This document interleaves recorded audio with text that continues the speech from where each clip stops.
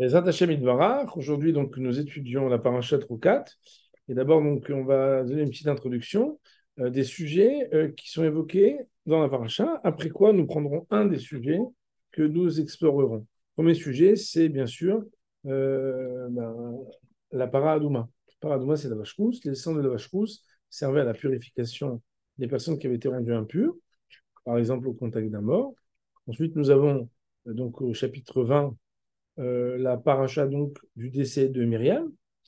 Comme vous le savez, Myriam, c'est celle grâce à laquelle nous avions le puits. Donc le puits de Myriam disparaît. Il revient par le miracle et le mérite de Moshé Rabbeinu. Euh, Ensuite, il y a les eaux de la dispute.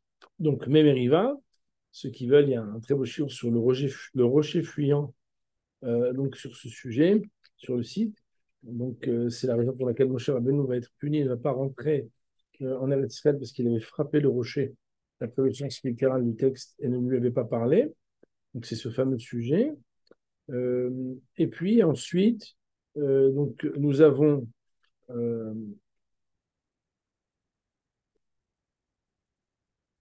excusez-moi. Donc, il y a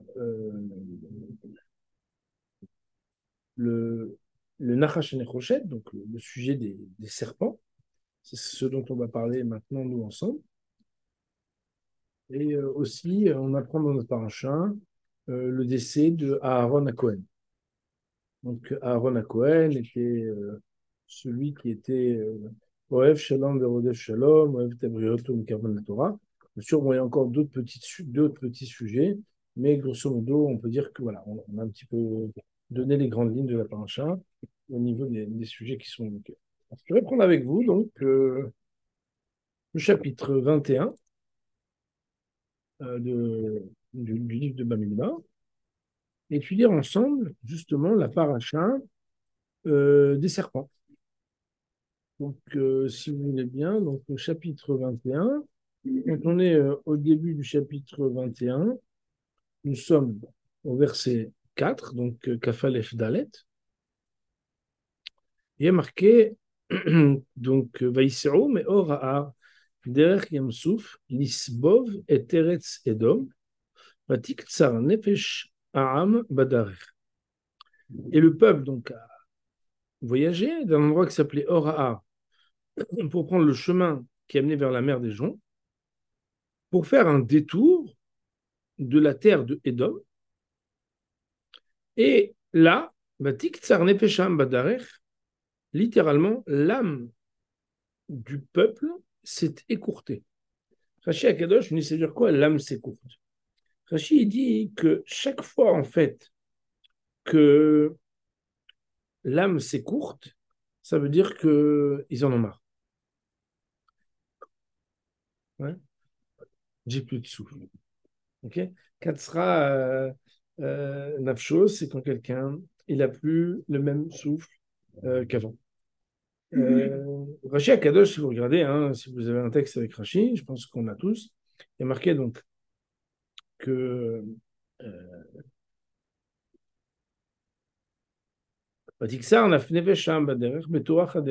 ils étaient fatigués.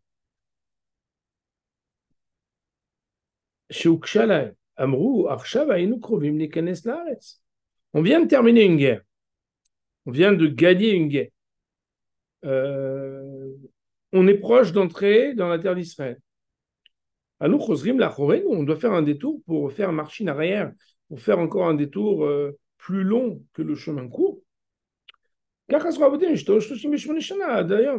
nos maîtres, nos ancêtres, pardon, quand ils ont fait un petit détour, ils ont fait un détour en pensant que ça allait être très court. Finalement, ils ont mis 38 ans.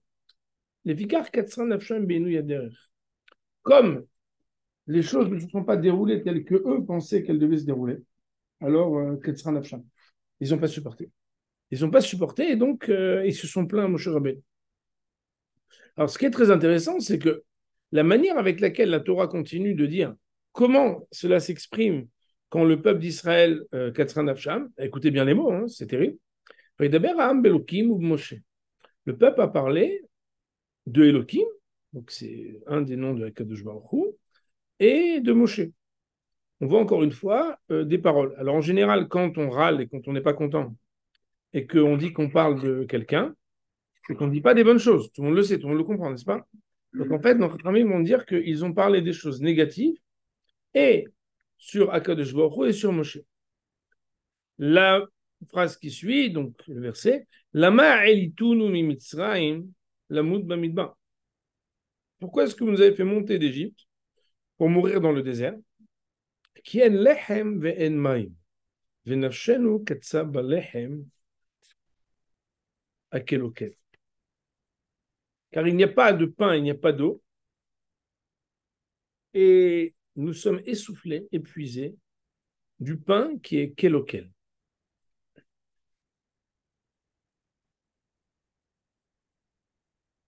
Rachid Kadosh nous dit, mais attends, je comprends pas, c'est quoi le pain? Ils mangeaient dans le désert, on sait bien, non? D'ailleurs, on sait bien qu'ils avaient une nourriture magique, tout le monde sait, non? Tout le monde connaît cette histoire. L'histoire de la manne, c'est l'histoire d'un pain du ciel.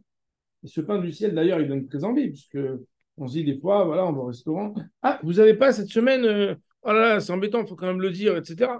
Alors qu'on sait bien que la manne, elle avait des caractéristiques. Tout le monde sait que la manne, elle avait le goût de ce que nous voulions. On pouvait choisir. Et le puits itinérant, c'est quand même, si on devait parler d'une image, c'est un peu comme une machine de boisson fraîche en plein milieu du désert qui nous suit partout où on va. C'est quand même génial. Donc, vous vous rappelez de ces journées d'été très, très, très, très chaudes et puis on cherche un petit coin, on voit une machine de boisson fraîche, on met la pièce, on appuie, la bouteille descend et c'est bien frais. Ah, c'est-à-dire, Madame de Père, de quoi on parle? On est en train de dire qu'on est fatigué parce qu'on n'a pas à boire et à manger. Alors Rachid nous dit qu'en fait, il y a quelque chose ici qui est très intéressant, marqué Belechem à quel. C'est quoi le pain quel?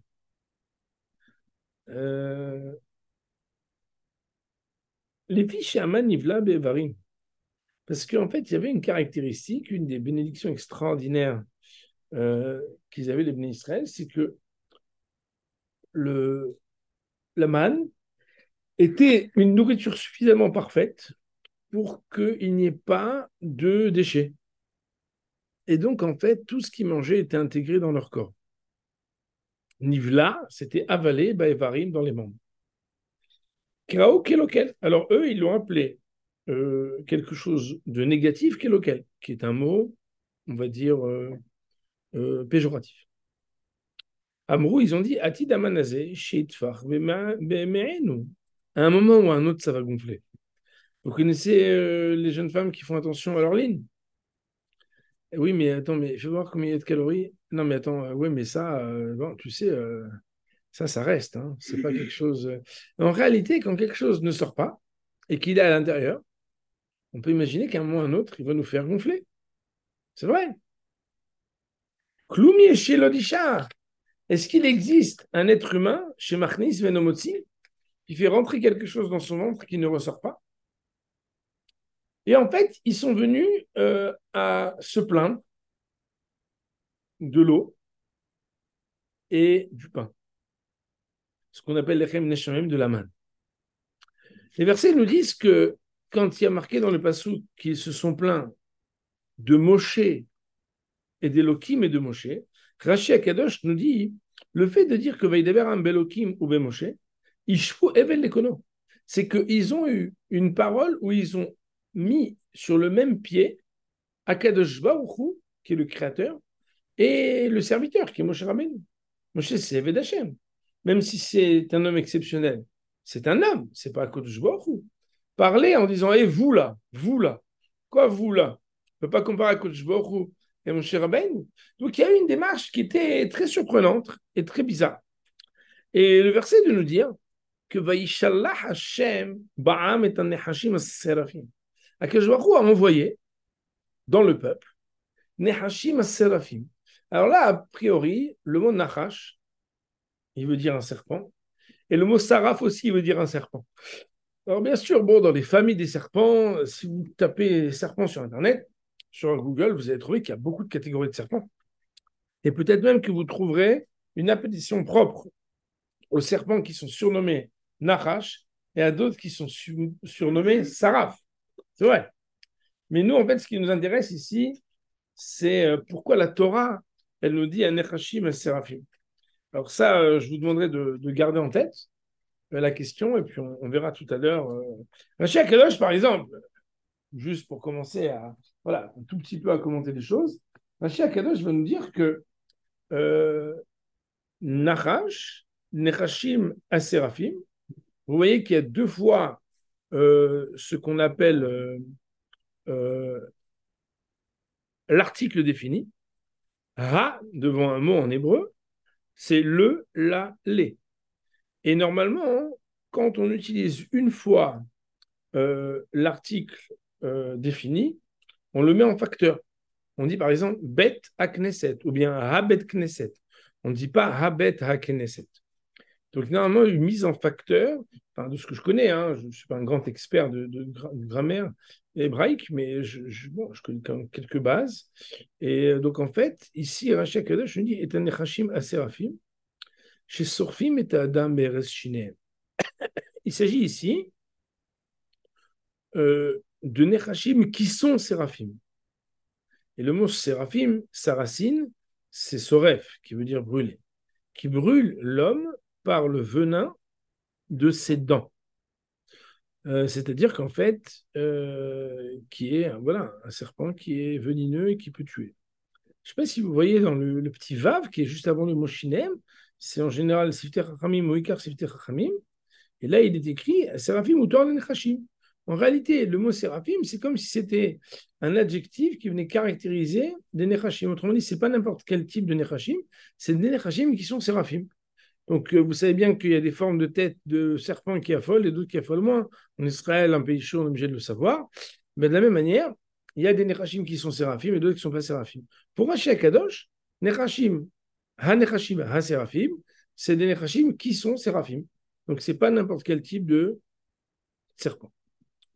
Et le verset de continuer de nous dire, et ils ont mordu le peuple, Vayamot, Amrav, mi-Israël, et un grand nombre de personnes sont morts dans le Ham Israël. Vayavo Amel Moshé, Vayomru, Chatan, ou Kidibarnu Bashem Vavach. Le peuple est venu voir Moshé en disant nous avons fauté. Car nous avons parlé d'Hachem, on a parlé de toi aussi, sous-entendu négativement. Rit Palel El Hachem, c'est comme une demande qui est faite. Veuille bien prier envers Hachem, Veyaser Malenu Tanachash, et qu'il enlève de sur nous cette xéra du Nachash, donc ce décret de la morsure du serpent. Vaït Palel Moshe, Be'adam, et Moshe Rabbeinu a prié pour le peuple. Jusqu'ici, donc, les choses ont l'air claires, si ce n'est que, bien sûr, on va poser des questions. Je dois continuer d'abord un petit peu, parce que pour pouvoir étudier de manière méthodique, il faut d'abord connaître la globalité d'une paracha, comment ça commence, comment ça se termine, traduction littérale, puis après, on va commencer à poser des questions, et quelque chose nous permet, dans le temps qui nous est imparti, de donner certaines réponses, certains éclairages. Donc, on verra ensemble ce qu'on aura le temps, d'explorer. Donc, Vayomer Hachem el Moshe, Akadosh Baruch Hu de parler à Moshe. Donc, on voit que Moshe prie à Akadosh Baruch Hu et Hachem répond à Moshe. Assez lecha saraf, vesimoto alnes. Confectionne pour toi un saraf. Donc, alors, c'est très intéressant, puisque bon, si vous regardez dans le texte, on a parlé de Nechashim Séraphim. Après, dans le verset où les Bnei Israël demandent à Moshe de prier, il ne mentionne que le mot Nachash. Et enfin, quand Akadosh Baruch Hu parle à Moshe dans la confection de ce qu'il devait mettre, qu'il devait monter sur une sorte de pilier, il dit Aselecha saraf, fais pour toi un saraf. Donc, Vesimoto alnes, et mets-le sur un pic. Vaya, et voilà qu'il sera, Kol anashur vera oto vachai. Tout celui qui avait été mordu, et donc qui n'est pas mort, qui est malade à cause de la morsure d'un serpent, alors lui, il regardera cela et il en sera sauvé. Ok, ça veut dire quoi? Ça veut dire qu'au lieu de mourir, ben, il sera sauvé, il ne mourra pas. Ok? Ça, c'est ce qui est marqué. Tout est clair? Il dit le Rav, le verset nous dit Vayas Moshe nechash nechoshet. Alors là, on se dit attends, Moshe, il n'a pas compris ou quoi? Donc Moshe a réalisé, a confectionné nechash nechoshet. un serpent nérochette en bronze. Alors, tout le monde comprend que le mot nérochette, il ressemble au nachash, comme on le ressent. Mais en même temps, on parle d'une matière. C'est aussi quelque chose qui demande une réflexion. Vaïsimeu alanes, il l'a placé sur cette espèce de pic, sur cette. Voilà. Okay. Veaya, pardon, imnashach anahash et ish. Si jamais le nahash avait mordu un homme, le serpent avait mordu un homme, veibit el nahash anechoshet bachai, en regardant le nahash anechoshet, il vivra. Et donc, c'est la fin de cette paracha. Après, donc, on commence le chichi et on n'est plus dans la même paracha. Donc, en fait, la paracha qui parle du Nachash, c'est cette paracha-ci. OK.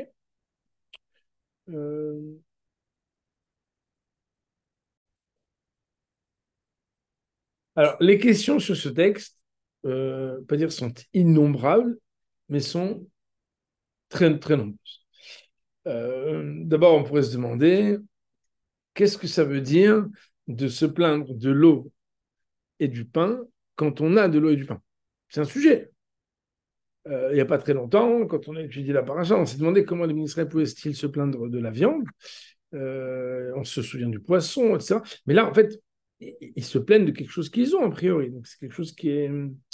Deuxièmement, qu'est-ce que ça veut dire qu'elle sera nafsham? Je veux dire, ils viennent de gagner une guerre. Euh, Qu'est-ce qui se passe? Pourquoi est-ce qu'ils se plaignent d'un détour? Je veux dire, ils sont dirigés par Akash Baruch, les nuits les dirigent dans le désert. Je veux dire, le Waze te dit fais un détour. Bon, voilà, il y a un embouteillage, il y a un truc à éviter. Shalom, tu commences pas à discuter. Troisièmement, pourquoi est-ce qu'il y a ici, en particulier, la punition des serpents? Dans toute la Torah, on n'a jamais vu que on envoie les chiens. Vous voyez, quand il y a quelque chose qui va bien, quoi. Et ici, en fait, bizarrement, la punition, c'est d'être mordu par des serpents. Deuxième question supplémentaire, que signifie le fait que quand ils ont été pardonnés, ils n'ont pas juste été pardonnés? Voilà que dans les parachutes de la Torah, Moshe Rabbeinu prie, le peuple d'Israël est pardonné, ou comme on dit en hébreu. Et c'est tout, ils sont pardonnés, Shalom à Israël, on avance, n'est-ce pas? Là, on dit non. Akash Baruch Hu, quand il répond à la prière de Moshe, il leur dit, vous allez créer un espèce de petit monument qui est un monument qu'ils vont devoir regarder.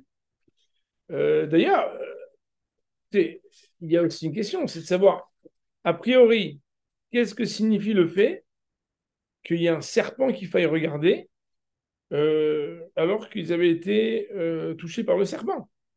D'ailleurs, mon révérend Botay, vous le savez bien, quoi. Je veux dire, même si le symbole des pharmacies, c'est le serpent, et que tout le monde sait que c'est pas pour rien, c'est d'ici qu'on l'apprend. Je veux dire, il n'en reste pas moins qu'a priori, regarder un serpent quand on a été mordu par le serpent, en général, c'est un truc qui est pas évident, quoi. Vous voyez. Donc, qu'est-ce que ça signifie pour nous? Autre chose qui est très intéressante, c'est ce que la Gemara va nous dire dans le traité de Rosh Hashanah. La Gemara va nous dire euh,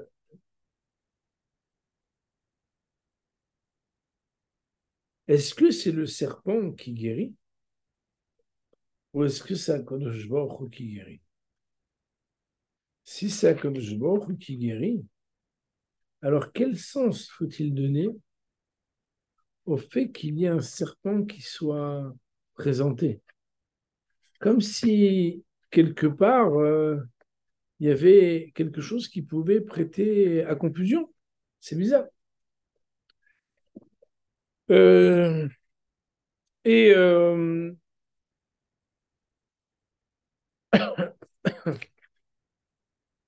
enfin, nos Chachamim nous disent que le Narash Haneroshet fait partie des choses qui ont été nignezu, qu'on a perdu.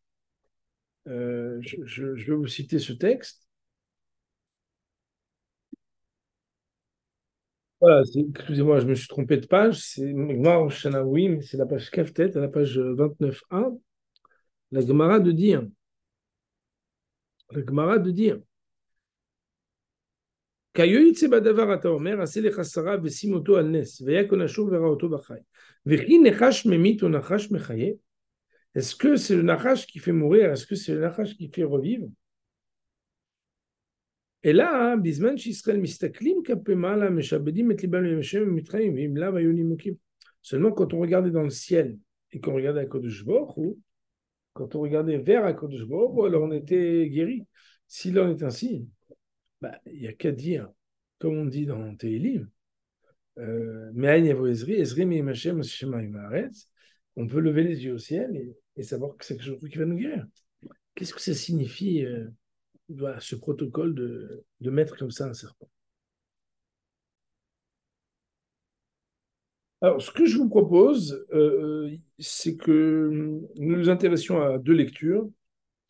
La lecture du Ramban, Nachmanide, sur ce texte, et la lecture, le commentaire du Rav de Slonim, le Netivot Shalom, qui est donc chassidou de Slonim. Je vais vous partager ces documents pour qu'on puisse les travailler ensemble.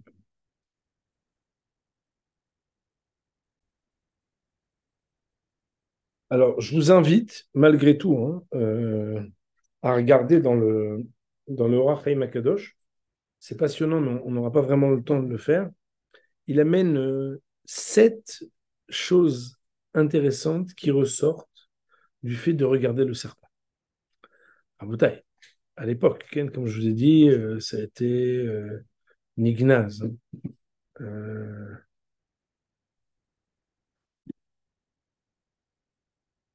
Alors, nous allons commencer d'abord par le commentaire du Ramban. Le commentaire du Ramban va justement s'intéresser à l'idée du serpent. Et il va nous dire la chose suivante. Vayas Moshé Nechash Nechoshet. Donc, vous avez le document? Ouais. Tu l'as aussi? Okay. Il y a marqué לא נאמר לו לעשותו של נחושת, אלא אמר משה, הקדוש ברוך הוא אמר לי נחש, אני אעשה לו של נחושת. לשון נופל ללשון, זה לשון רש"י נורא בטל. Rashi a expliqué que, étant donné que il a dit nachash, et que le mot nachash se marie avec le mot nechoshet, je vais le façonner dans quelque chose qui s'approche du nom de ce qui m'a été demandé. La shon nous fait la lachon. Il dit le Rav lo avinotisé. Moi, je n'ai pas compris. Sharakoshboch ou lo eskir nachash. Et là, c'est Chassaraf. D'abord, dans les versets, il y a marqué Sarah, il y a marqué nachash. Aval datam lo marqué alach Moshe achar shema etzem asher lo. Mais peut-être qu'on peut se dire que le terme générique, c'est nachash. Et c'est pour ça qu'il s'est dit que nachash, ça va avec nechoshet. C'est pour ça qu'il faut le faire comme ça. Bon, c'est un peu difficile de comprendre ça. Il faut être capable de ne pas expliquer ce qu'on ne comprend pas. Ça fait partie de l'honnêteté intellectuelle qu'on doit avoir. Donc, je ne sais pas vraiment commenter cette partie. Il me semble que le secret de cette chose-là, c'est que la Torah renferme un miracle dans un miracle. C'est que la Torah peut enlever le dommage par celui qui a fait le mal. Et elle peut enlever la maladie par celui qui t'a rendu malade. Comme Sachamim disent, donc il amène ici 2 épisodes où c'est par le mal qu'on a été guéri. Et il est connu dans la médecine. Alors, on n'a pas, d'habitude, on a un médecin qui est avec nous, mais là, on n'a pas. Mais il est connu dans la médecine.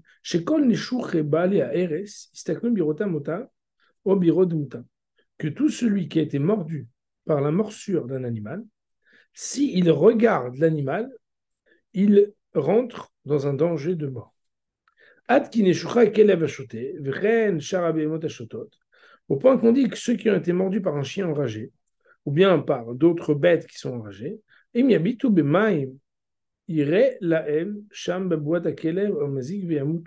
si jamais ils regardent même l'image d'un chien ou d'un animal qui les a mordus, ils pourraient mourir. Moi, je comme c'est marqué dans les livres de médecine, donc on est le Ramban, hein, il y a des centaines d'années, ou Skar Begma Maseret Yoma, c'est Ramdir Magma dans Maseret Yoma. Mais et d'ailleurs, les médecins vont dire attention, il ne faut pas trop dire le nom araignée, serpent, chien devant lui, parce qu'il est sensible. Je te au thème là, qu'il n'a fait une petite bague de marchavaï, parce que sinon, cette situation qui avait été traumatisante va les rappeler quand on va leur montrer ou quand on va dire même le nom. Et alors quoi? Ben, l'autre, il paraît de Mimenak, là, chez Tamitotam. Ils vont en faire comme une sorte d'obsession. Il pourra mourir. Comme ça, c'est marqué dans Ramban. Très intéressant. Mais il dit le Rav, quoi est-ce qu'il roule? D'abord, mais nous sommes mi-pelote à Tolada. D'ailleurs, hein, si on veut savoir que dans la reproduction,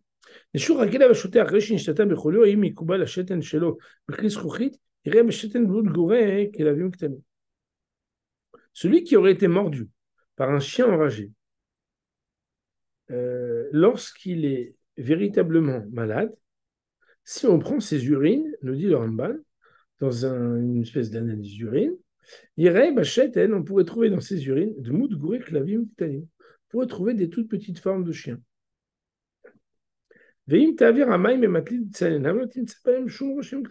Alors qu'en réalité, si tu essaies de filtrer et de retrouver des chiens après, tu ne retrouveras rien du tout.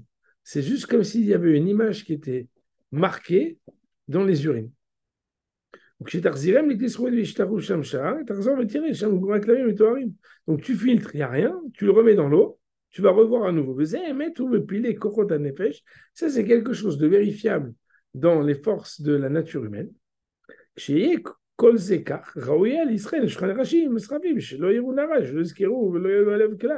Donc s'il en est ainsi, il est clair que la dernière chose qu'il faudrait voir et montrer et façonner à ceux qui ont été mordus par les serpents, c'est de leur mettre des serpents. C'est la pire des choses qu'on peut faire pour quelqu'un qui a été mordu par un serpent.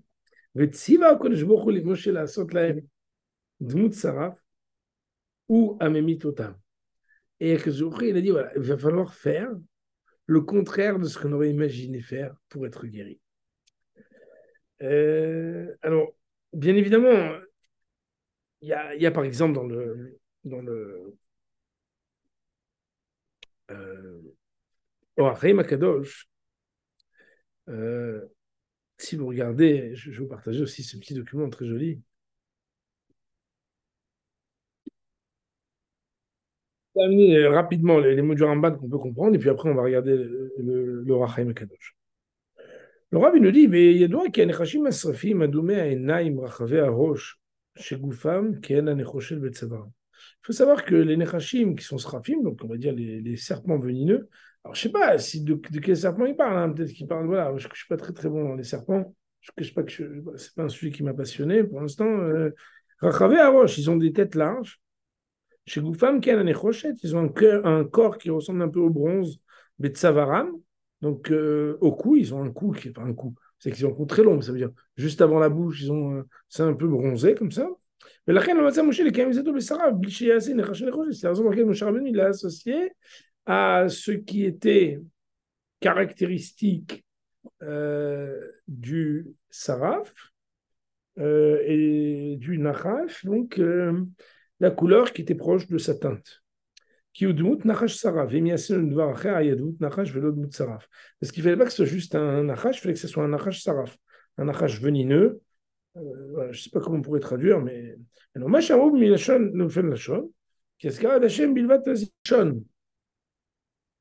Et le fait de dire que c'est lachon nofel al lachon, c'est-à-dire quoi lachon nofel al lachon? Nofel al lachon, ça veut dire que c'est un nom qui est associé au premier nom. En fait, c'est simple. C'est parce que normalement, hein, Askerat Hashem Bilvat Tazik. Normalement, le simple fait de mentionner le nom de celui qui nous a fait du mal, Tazik, fait du mal.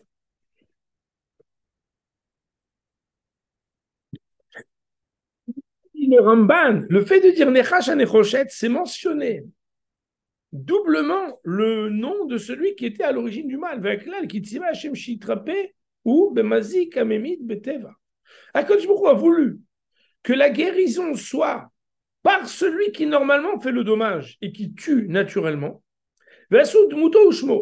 Ils l'ont fait en une image, en une effigie. Et ils l'ont nommé doublement du non qui fait mal. Et là où l'homme va penser à celui qui fait le plus de mal, c'était pour montrer que qui c'est qui fait vivre et qui c'est qui fait mourir. C'est à Kodesh Baruch Hu qui fait vivre et fait mourir, et personne d'autre. Alors voilà, c'est pas pour être masochiste et se faire du mal. C'est pour apprendre à comprendre que dans la vie, on doit être capable de savoir que tout dépend d'un Kodesh Baruch Hu. Dans le Midrash, il est raconté que Moshe Rabbeinu, il a levé dans le ciel ce bâton, ce pic, avec en haut le Nachash, le serpent de bronze, et qu'il a été suspendu en l'air, et il avançait avec eux dans le désert. Et jusqu'à ce que la Gemara dans le Psachim nous dit que le roi Ézéchias, donc la Mishnah, Perek Dalet, Mishnah Vav, nous dit qu'il y a 6 choses que Chizkiyahu Amelech, le roi Ézéchias, a fait. 3 Chachamim ont été d'accord, 3 pas. Une des choses, c'est Ganzou, qui tête Nechash Nechoshet, il a défait, il a rendu en poussière de bronze le Nachash Nechoshet. Mais le Nachash Nechoshet a accompagné Am Israël. Dans le Orach Chaim Akadosh que je vous ai envoyé, c'est que Migorem le Nachash Linshor. Qu'est-ce qu'on apprend quand on regarde le Nachash? C'est que qui c'est qui engendre qui c'est qui amène le serpent à mort? Ou chet bnei Adam, c'est la faute des hommes. Dirtiv, comme c'est marqué dans Kohelet, imishor anahash belo lahash. Est-ce que jamais le serpent pourra mordre s'il n'y a pas eu préalablement des choses qui étaient négatives? Lahash, normalement, ça veut dire des chuchotements. כשאין לחש יעשה נחש דומם, כי נחש אשר אליו יביטו כשנשכם נחש, וזוהי העדה הבטתם בנחש הדומם. Pourquoi est-ce qu'ils ont regardé un serpent silencieux? Un serpent silencieux, c'est quoi? L'omar, elze habite la sod kemaseo. Regarde le serpent silencieux, tu devrais faire comme lui. Ça veut dire quoi? L'idom miledaber od. Sois silencieux et tu ne seras pas mordu par le serpent. Aussi mazivatachet. Le serpent ne mord que lorsque il y a des raisons de mordre. Qu'est-ce qui fait mordre? C'est que vous ayez parlé. Regardez-le comme il est silencieux, ce serpent qui vous a mordu. Si vous faites comme lui de rester silencieux, vous faites le tikkun de la faute de la parole médisante. Et c'est comme ça que, Be'ezrat Hashem, vous pouvez être guéri en regardant le serpent. Bon, j'ai encore énormément de choses à dire, mais je vais les dire succinctement parce que nous n'avons plus le temps.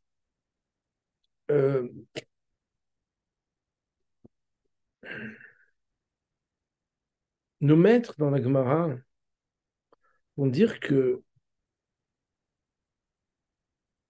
la malédiction du serpent dans la Torah, dans le livre de Bereshit, je vais prendre juste le Chumash, la malédiction du serpent, c'est que il va être à terre. Comme vous le savez, mon Rav. D'ailleurs, vous l'avez dans le livre du Netivot Shalom que je vous ai envoyé. Vous avez un petit document où là-bas, il y a marqué que Kadosh Baruch Hu, il a donné la klala au serpent. C'est quoi la klala? Alors, c'est très intéressant. Si vous regardez dans la page du Netivot Shalom en bas à droite, il y a marqué que le serpent, Nachash afar lachmo, il mange de la poussière. Comme vous le savez, le serpent était debout et que Baruch Hu a dit que dorénavant, il va traîner à terre. D'ailleurs, il avance en se traînant, n'est-ce pas? Il n'a pas de pattes, il n'a pas de... Et c'est marqué que lui, il mangera de la poussière. Alors, on voit que c'est une punition, c'est une malédiction. Mais en même temps, c'est la bénédiction de pouvoir manger n'importe où. Pourquoi? Parce que le serpent, il ne manque jamais de nourriture. Parce que partout où il va, il a ce qu'il faut. On pourrait dire que le serpent, c'est celui qui a à manger et à boire partout où il va. Et pourtant, qu'est-ce qu'il fait, mon Verbotaï? Il mord. La Gemara nous dit, mais quand on pose la question au serpent, mais pourquoi tu mords? C'est pour manger. Tu as tout ce qu'il faut pour vivre. Et en réalité, les Khamim vont nous dire que le serpent, il n'a même pas de plaisir. C'est exactement comme le lashon hara. C'est pas un besoin, c'est juste pour faire du mal. Le symbole, il est exactement, et je le dis très succinctement, dans cette déviance que Am Israël a eue à ce moment-là, alors qu'ils avaient l'eau et le pain, l'eau du puits, le pain du ciel, il ne leur manquait rien, et pourtant, ils ont mal parlé, ils ont râlé. Pourquoi? Nous dit le Rav de Slonim. Parce que les choses ne se sont pas passées exactement comme ils auraient voulu. Pourquoi on fait un détour? On est un peu crevé. C'est pas exactement comme nous on aurait souhaité. Nous dit le Rav, mais attends, vous n'êtes pas d'accord avec le projet divin? Vous manque-t-il quelque chose? Est-ce que c'est pas que je crois qu'ils me fournissent la colle? Ne vous donne-t-il pas tout ce dont vous avez besoin? Et en réalité, mon rêve à bataille, un homme, il doit faire attention à pas devenir comme un serpent. Sinon, il sera mordu par le serpent et il devra apprendre les leçons du serpent silencieux. Parler pour râler quand on a tout ce qu'il faut et demander alors qu'on a déjà. Parce qu'il y a dans le petit détail quelque chose qui nous manque. Ça va nous amener à devoir être mordu par celui qui, toute sa vie, va manger la poussière. Et pourtant, qu'est-ce qu'il est, lui? Lui, il est celui qui s'est mal comporté. Le Nachash Anechoshet, nous dit le Rabbeinu Bachri, quand on le regarde et qu'on a les yeux au ciel, ben on ne peut pas le voir si on ne lève pas les yeux vers le ciel. Et dans Rabbeinu Bachri, c'est écrit que comme on devait lever les yeux vers le ciel, comme la Gemara dit dans ma Sechet Roshana qu'on a cité tout à l'heure, c'est qu'en réalité, même quand des fois on a l'impression qu'il y a des intermédiaires pour nous guérir, le seul qui nous guérit, c'est Akadosh Baruch Hu. Il faut être capable de comprendre que la faute amène le mal et la teshuva amène le bien. Et le fait de parler de quelque chose de mal quand tout va bien, c'est malheureusement ressembler au serpent. Que te manque-t-il? Ça ressemble un peu à la faute du premier homme. Que te manque-t-il? Parce qu'il y a un fruit que tu ne peux pas manger. C'est à cause de ça que tu fais des histoires. Eh bien, ça, c'est la source du mal. Et la source du bien et de la réparation, c'est d'essayer de réfléchir sur ce que le silence, d'être satisfait, d'accepter que parfois les choses ne sont pas exactement comme moi j'aurais voulu, mais qu'il y a des détours nécessaires parce qu'Akadosh Baruch Hu, il a le plan divin et qui sait pourquoi les choses doivent se faire ainsi. Ça, c'est quelque chose qui est important d'accepter parce que c'est Akadosh Baruch Hu qui dirige le monde. On va dire pour aujourd'hui, Amen.